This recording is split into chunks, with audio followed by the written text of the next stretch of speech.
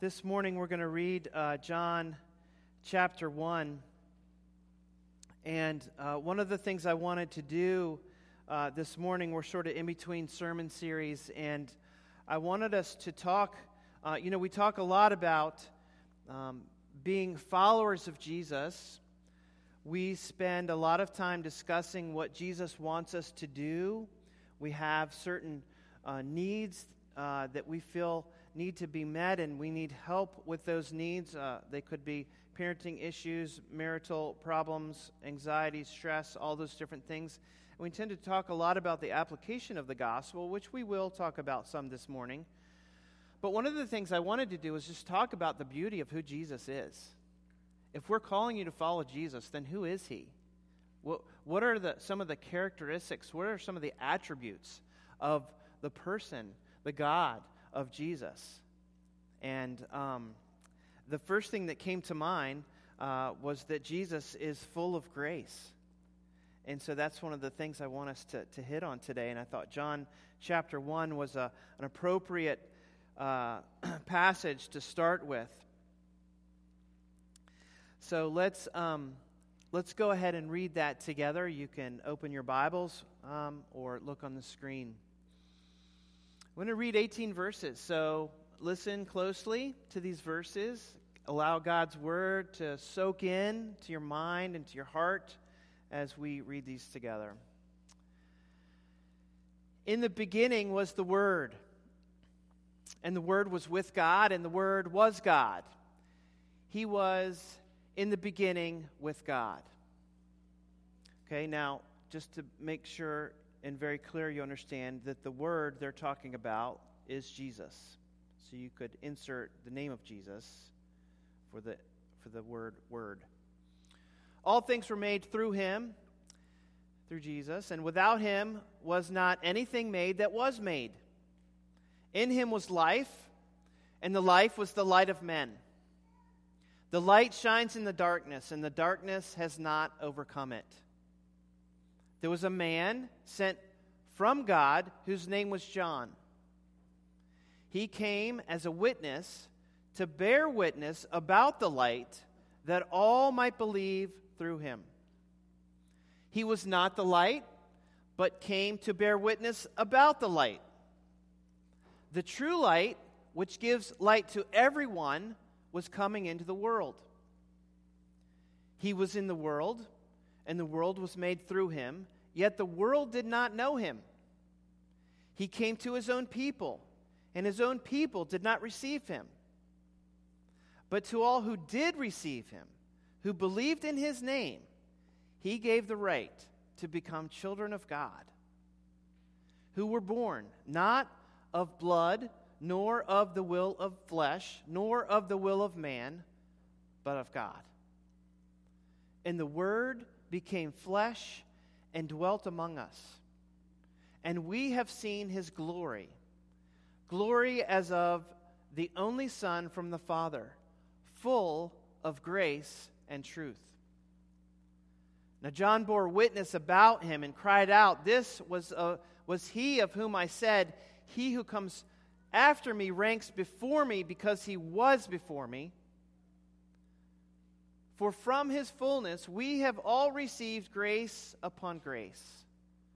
For the law was given through Moses, grace and truth came through Jesus Christ. No one has ever seen God, the only God, who is at the Father's side. He has made him known." Let's pray. Heavenly Father, this is a powerful passage explaining to us who Jesus really is. That Jesus is God. He is your Son. But yet, he became a person in the flesh to reveal to us who you are. And he was full of grace and truth. Lord, help us to understand what that means this morning. To understand what it means that Jesus is full of grace. How that impacts our lives and our perspective on life and what is truly at the center of everything.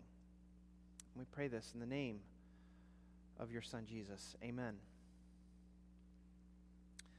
So, I was reading chapter 1 of John, and it says that he is full of grace and truth, and that from his fullness we have received grace upon grace. So I thought it would be appropriate to look at the definition of grace as it pertains to Jesus in this passage, okay? So I thought, what are the common definitions of grace that we often use? Okay, and there's in my mind, because I've been teaching this for 20 years, and I kind of go back to these two particular definitions.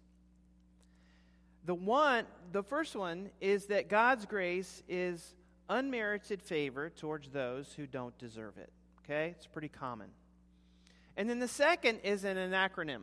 Okay, where there's a letter that points to each, phrase. So grace, Grace, is God's riches at Christ's expense. And so I started studying about this word, and I get out my Greek New Testament, and I get out my lexicons, which is a fancy word for a dictionary. And I'm looking at online resources. I've even got Corey Mansfield doing some research for me with his software that he has. And what I found was a much fuller definition of grace in its use. It's not that the definitions that we just talked about are particularly wrong, but I think they are particularly deficient. And here's why. Because I think that while we use the word grace all the time, I wanted to find more of a meaning to it other than just the word grace. Like, what are some synonyms or some phrases that will actually help me define this word? Okay? So here's what I found out, okay, in my study. Grace is favor, it's blessing, it is joy, it is pleasure, it is delight, it is goodwill, kindness, attractiveness, and beauty. So grace is used as a noun to describe the essence of who Jesus is in John 1. Or an adjective to describe God in Jesus. Or even as a verb, grace would be to perform an action prompted by favor, kindness, and goodwill towards someone else. Okay?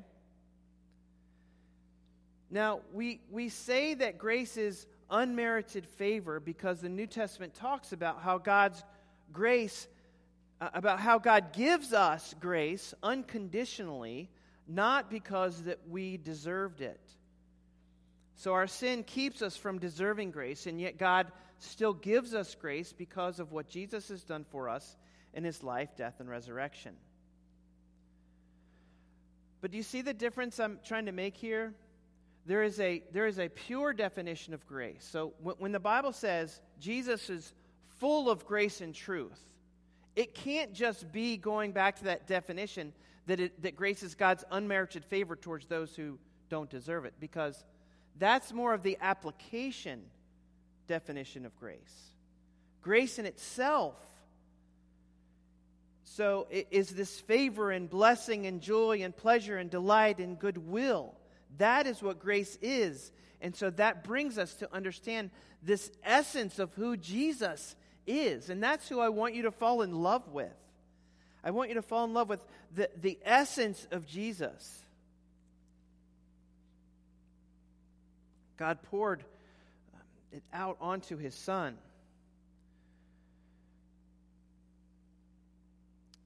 Ephesians 2, 8 and 9. If you've been around your Bibles at all, you're familiar with this verse. For by grace you have been saved, through faith. And this not your own doing, it is the gift of God. So here, grace is a gift of God bestowed upon us, not a result of works that no one may boast. So we didn't earn it. We didn't earn this grace. It was unmerited favor, but it is something in Jesus that he bestows upon us. But if we only see grace as it is applied to us, then we're missing the truth that grace is first and foremost the essence of God and who Jesus is. You see, I think we tend to see a lot of things in the Bible this way, and I call it a self-centered gospel. Okay? So I'm going to challenge you a little bit this morning. We see what's in the Bible only as it relates to us and the benefit that we receive. Do you understand that? I think that's how most of us, in a lot of ways, approach the Bible. We approach God. I know I fall into the trap that I approach it only as it relates to me and the benefit that I receive. So read your Bibles in the morning. Get up and read. What is it going to tell me to do today? What is it? What am I going to get? What am I getting out of the Bible? You know, you may ask yourself, what am I getting out of this sermon?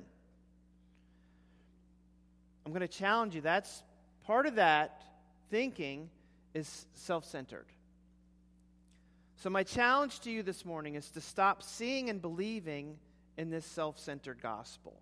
The Scriptures portray a God-centered gospel. And while we are the recipients of this gospel, this good news, we are not the end goal of the gospel. Your life is not about you. Now that could be a really hard pill to swallow. Your life is not about you. Let's just go back to our own church's catechism, the Westminster Confession of Faith. It's our statement of theology, if you will.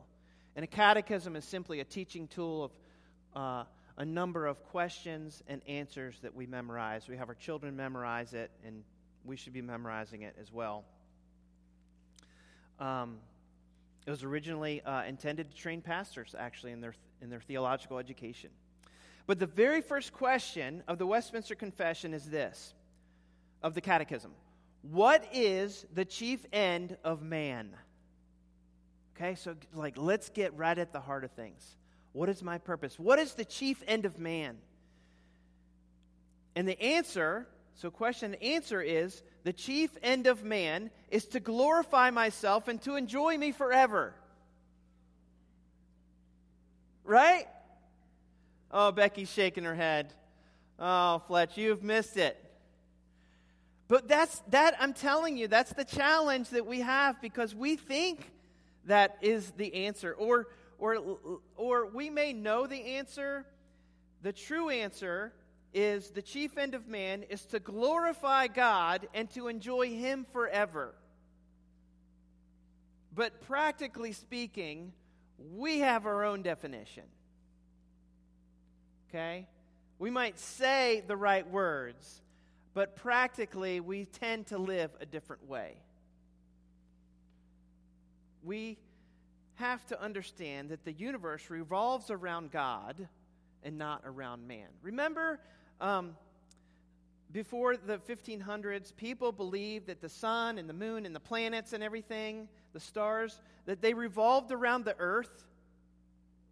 There was this belief that everything in the universe sort of revolved around the earth at one point. But then Copernicus and later Galileo figured out that actually it was the sun that was stationary, and the earth and the planets revolved around the sun.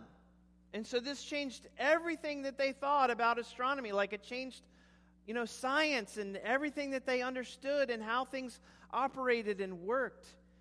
And I think we need to have a similar realization that our lives don't revolve and orbit around us. for our pleasure, but rather our lives revolve around God and orbit around Him for His pleasure and for His glory. Now, it doesn't mean that we as human beings, that we as people are not significant or valued. I mean, after all, we were created in the image of God, right? So we are valuable to Him. But remember, we are created in His image. We forget that already. We were created in God's image. We weren't created in our own image. Everything revolves around God. When we become the end of all things, when our own happiness, our own emotional stability becomes the goal of life, then we will never, ever reach that goal. That is because we were not created that way. And when you're not created a certain way, then you're never going to reach your goal. Simply not how God has ordered the universe. Let's go back to the first words of the Bible. Do you remember what the first 4 words of the Bible are? In the beginning, God. Okay? In the beginning, God. Not in the beginning, man. Not in the beginning, me. In the beginning, God.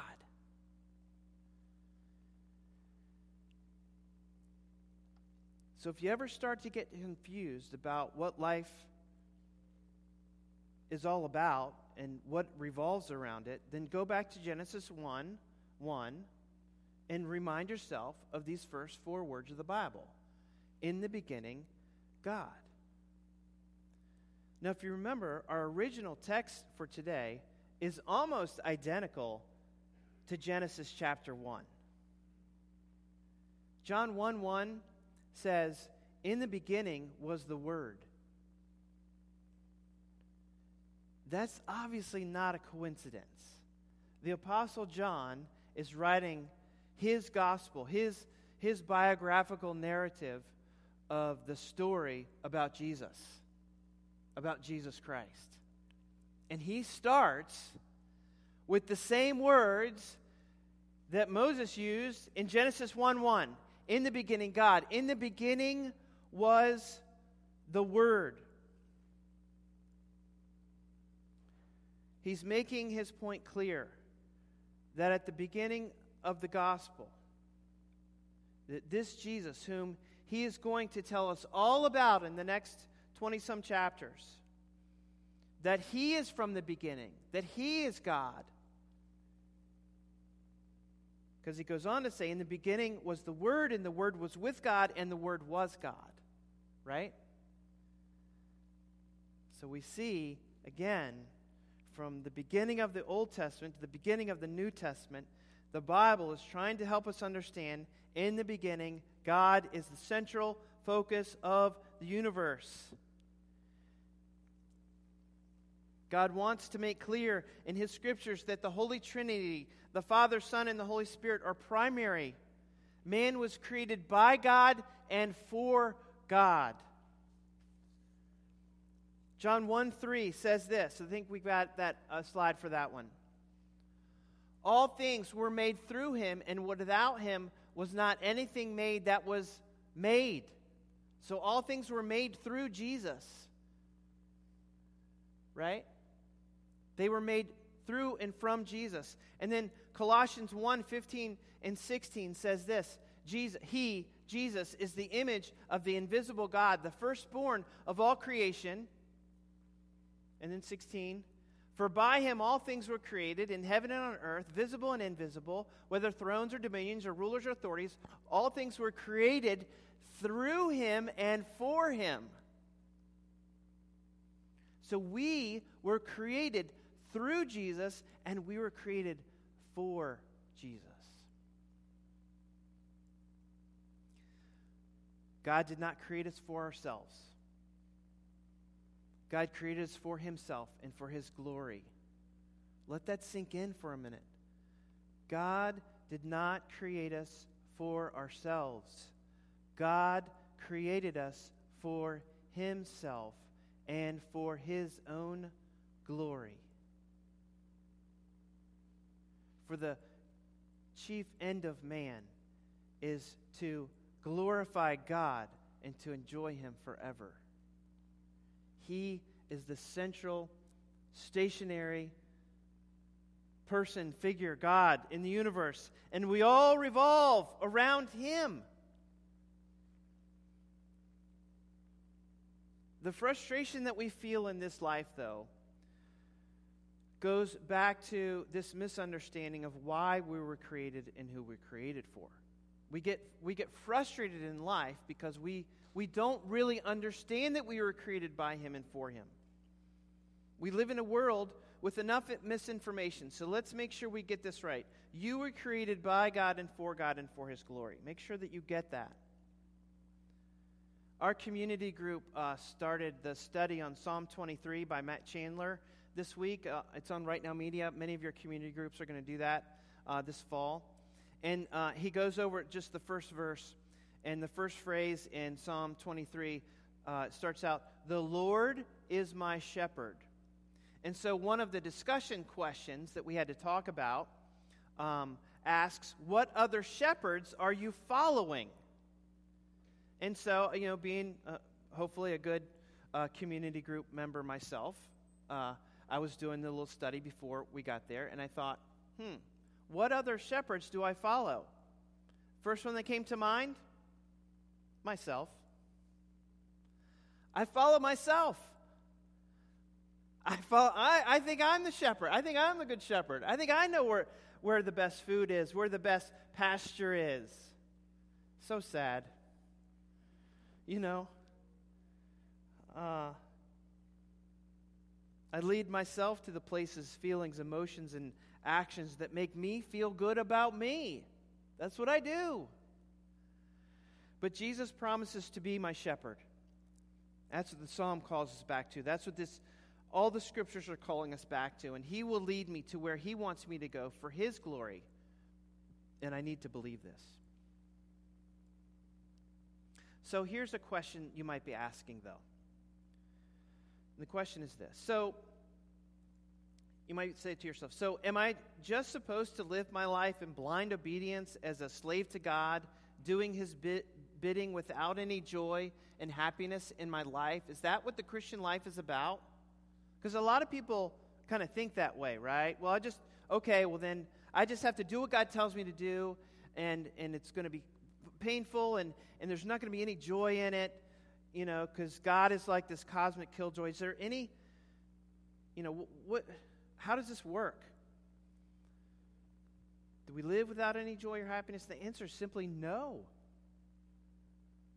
Because God has created you, and His purpose for you is to live in relationship with Himself. And God loves His creation and desires that His creation live in this full and abundant relationship with Himself. So we don't find happiness when we search for it within ourselves. We find happiness and joy when we search for it in this relationship that we have with God. Remember the story of the prodigal son? Hopefully, because we've been preaching on the last 2 weeks, right? Why was the father so happy, and why did he celebrate his son when his son came home? I think because his son had come home to him. Right? He came home back to him. He came home back to the father, and the father was thrilled that their relationship had been restored and reconciled. And he was so excited. He throws this huge party. And of course, the older son, he gets all ticked off, and he's like, "Why? He squandered all your wealth, and he's done all these bad things. Why are you doing this?" And then again, the father's response to the older brother, because remember, the older brother says to his father, "This son of yours,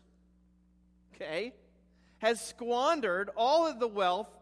And the father answers, This brother of yours was lost and now is found. Jesus in this parable is helping us see there's a relational beauty here. There's relational significance with the son and the father being reconciled, with the son and the brother being reconciled in relationship. You see, sin separates, but the gospel reconciles. Here's another way of thinking about this whole idea of who's at the center of the universe, okay? Why are we motivated to missions? Why are we motivated to missions? Why do we want people to be saved? Okay, we said Eric come up and share a little bit about this. The normal answer that we would say is that so people won't go to hell. We don't want people to go to hell. We don't want people to experience that. But the biblical answer is so that they can worship God in spirit and in truth. You see, like us not going to hell is simply a benefit of being saved and reconciled to God. John Piper, in the very second sentence of his book on missions entitled Let the Nations Be Glad, if you haven't read it, I highly recommend it. He says this: missions exist because worship doesn't. When I first read that, it just kind of blew my mind. I never thought of it that way. Missions exist not so that people don't go to hell, which is sort of our normal way of thinking about it, but missions exist because worship doesn't. The salvation of our souls is not for the salvation of our souls. Follow me for a moment, okay? You've got to give me a break here.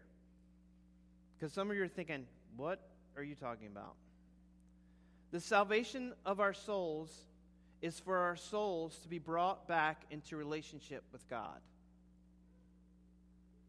Okay?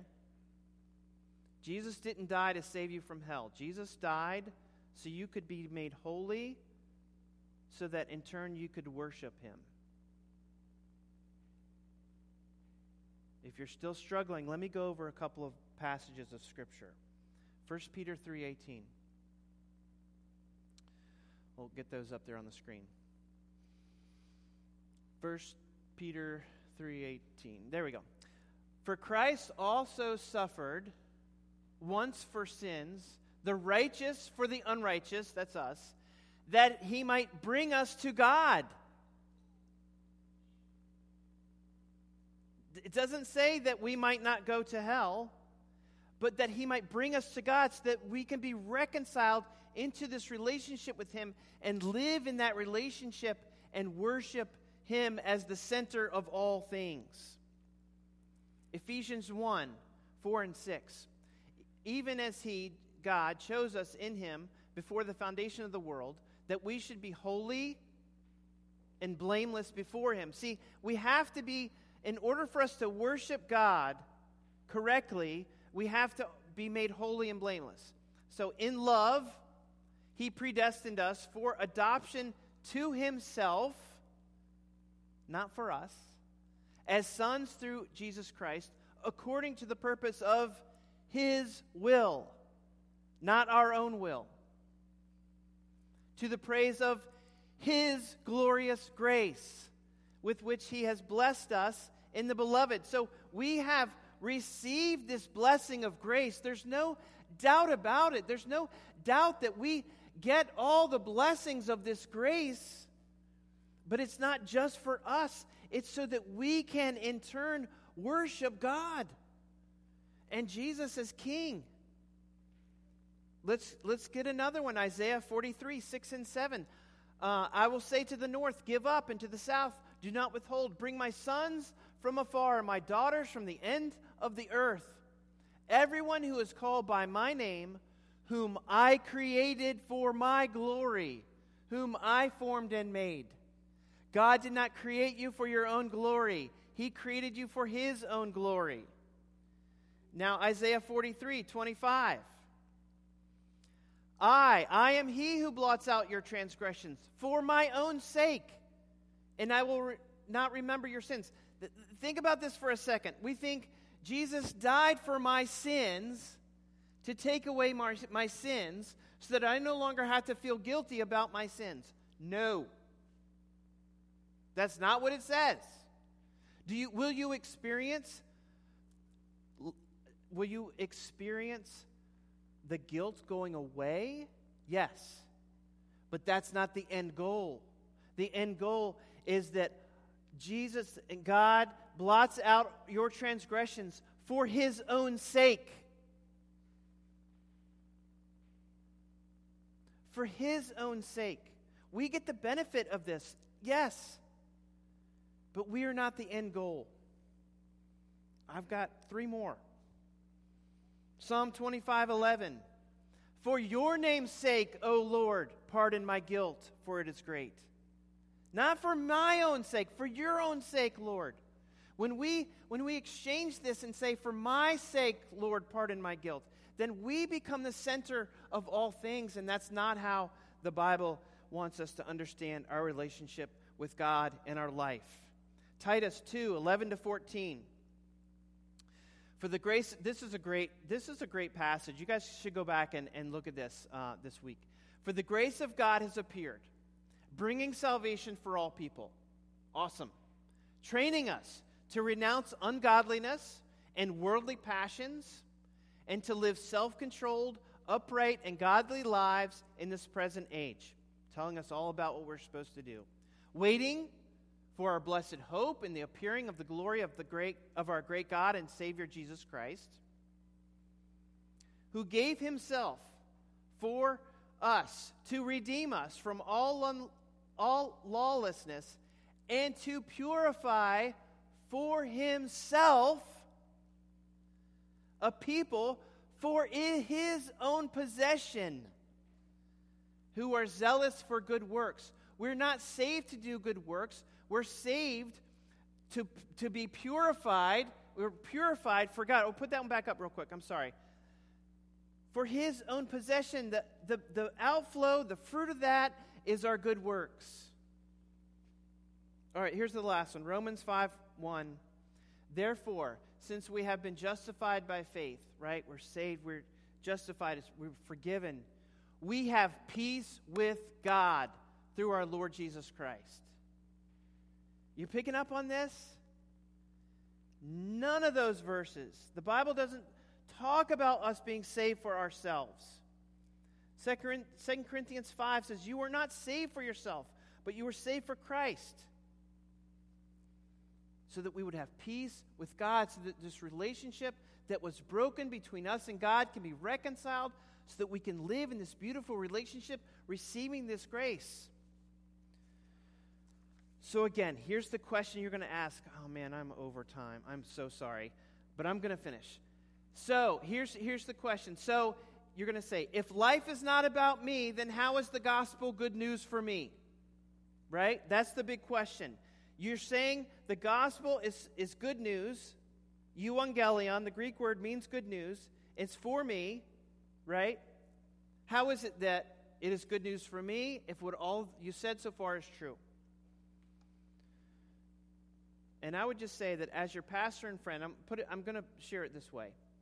As your pastor and as your friend, I want to relieve all of your pain and suffering. You're feeling lonely, isolated, stressed, anxious, depressed. You're suffering from cancer, brain tumors, back pain, financial hardship, broken relationships, besetting sin, anger, and frustration. I know you are. You've told me. I've seen it on the prayer sheet. All this stuff, right? And so I so desperately want to relieve you of that suffering for your sake. I want it to stop. I don't want you to feel pain anymore. But unfortunately, I don't have the power to change those things. However, I can pray for God to relieve your suffering, which we should do. But it will have to be for his glory. It will have to be for His glory. The good news of the gospel for you and for me is that God Himself suffered so that your suffering would not be in vain. Jesus' suffering was not in vain. It had meaning and purpose. And yes, it saved you from hell, but it was for the glory of God. Jesus was treated unjustly. Jesus was the recipient of racism. He had friends betray Him. He experienced death of loved ones. Jesus was beaten, spit upon, tortured, and executed. But why? So that a sinful people would be saved, not for themselves, but for God the Father. Jesus suffered so that when you suffer in this world, and obviously we are suffering, it is not in vain. It is for the glory of God. Some of you will experience some relief in your suffering in this world. When physical, mental, or emotional ailments are healed, or when relationships are restored and reconciled. But even if you don't experience that relief, Jesus still makes it possible for you to find joy in the journey. Jesus makes it possible for you to find peace in your pain. He makes it possible for you to experience freedom from your frustration. And this is only a foretaste of the complete and absolute alleviation of our pain and suffering that we will experience when we are made whole again in heaven and worship God forever. Remember, the challenge at the beginning of our time was, my challenge to you was to stop seeing and believing in a self-centered gospel. And so John 1 tells us that Jesus, who is the gospel, was full of grace. He was full of favor, blessing, joy, pleasure, delight, goodwill, kindness, attractiveness, beauty. And He has poured this out upon us, grace upon grace. So, dear friends, this morning, receive that grace from Jesus with thankfulness. Receive it knowing that even in the toughest times, God's favor is upon you, and that He will get the glory through it all. Let's pray. Heavenly Father, we do thank You that You saved us from ourselves, from our own sin and bitterness, from our own rebelliousness, but not just for our own selves. That would be so small. You saved us for things so much greater, which is Your glory. Help us to see that this morning, that our suffering is not in vain, that our joy and our happiness are meant to be in You alone. And even in this journey of life that's difficult and hard, we can find joy in it, knowing that You are being glorified through it. Thank You, Lord.